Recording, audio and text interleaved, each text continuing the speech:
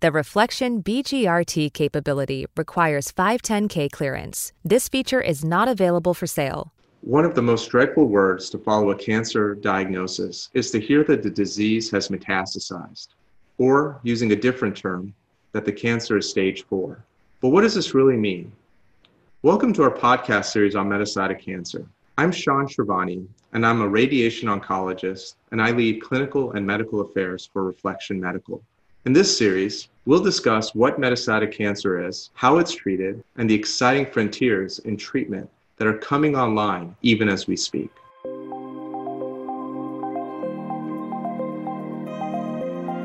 But let's start at the beginning. What is cancer? As you probably know, cancer is an abnormal growth of cells in your bodies. They divide, they multiply, and they crowd out the cells that are around them.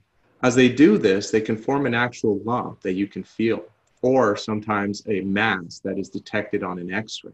The good thing about catching these cancers early is that while you're still dealing with a lump, you can oftentimes cure the patient by cutting it out, burning it, freezing it, radiating it, or whatever you need to get rid of it. However, if we find that some of those abnormal cells have left the original lump, traveled to a distant organ, we say that the cancer has metastasized, and that faraway colony is a metastasis. Maybe you've had a family member experience something like this. Maybe they had a lung cancer that showed up in the liver, or a breast cancer that later showed up in the brain.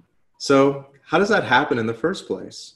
Well, thankfully, a series of complex steps are required, and so some cancers never really get there. First, cancer cells from the original tumor must gain the ability to access all of the highways and byways of our body, our blood vessels and our lymphatic channels. Then, once they're on those highways, they have to gain the skills to travel to a distant place, invade and colonize that tissue, and survive within that environment. And it could be a very hostile environment.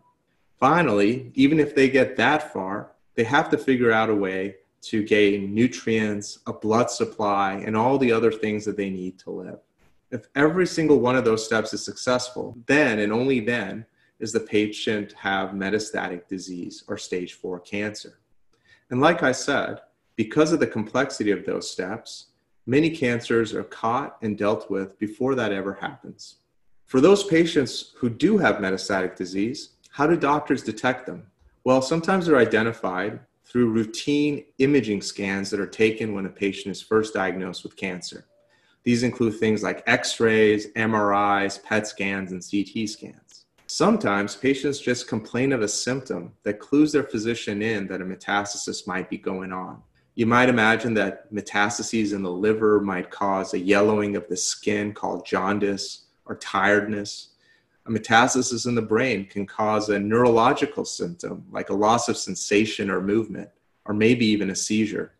Some cases, those metastases appear right when the original cancer is diagnosed. And in other cases, they are detected years later, even after that first cancer has been treated, in a process called recurrence. What is the prognosis of patients with metastatic cancer? For generations, oncologists have counseled patients that metastatic cancer is not a curable condition. The idea has been that once the horse is out of the barn, once the cancer has gone from the original lump to elsewhere in the body, that it's too late to put the patient into something called durable remission or cure. Our traditional way of thinking is that those patients can still benefit from therapy because we can slow down the disease or halt the spread for a time. And that usually requires a therapy that also travels all over the body, just like the cancer cells did. Things like chemotherapy. To be sure, when a patient hears that their cancer can be held off for a while, but not ultimately cured, that is a source of great distress for them and their loved ones. This moment usually requires some focus on end-of-life decisions and careful consideration of incorporating palliative care or hospice into the treatment plan. In addition to the personal toll that metastatic cancer takes on patients, it also represents a tremendous public health challenge, both here in the United States and across the world. Think about this. About 9.6 million cancer deaths occur worldwide every year. And among those cancer deaths, 9 out of 10 of them are because the patients are in a metastatic cancer stage. In the United States, cancer will actually outpace heart disease to become the leading cause of death this year. And yet, despite these grim statistics, the last decade of clinical discovery has generated incredible hope and optimism among oncologists and patients. Believe me that it is not an exaggeration to say that our treatment approaches to metastatic cancer are being rewritten every year. Exciting therapies like immunotherapy, targeted agents, and radionuclide therapies, even cellular therapies, are emerging to attack metastatic cancer in new ways.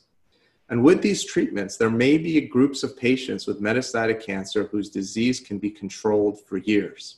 Even that other C word, cure, is becoming an active goal of researchers. Before, it represented something like a rare miracle. In this podcast, I want to illuminate metastatic cancer. We'll talk about why it's deadly, how it's treated today, and how metastatic cancer evades and escapes those treatments. We'll also discuss how the standard of care is set to radically evolve in the current era of constant biomedical discovery.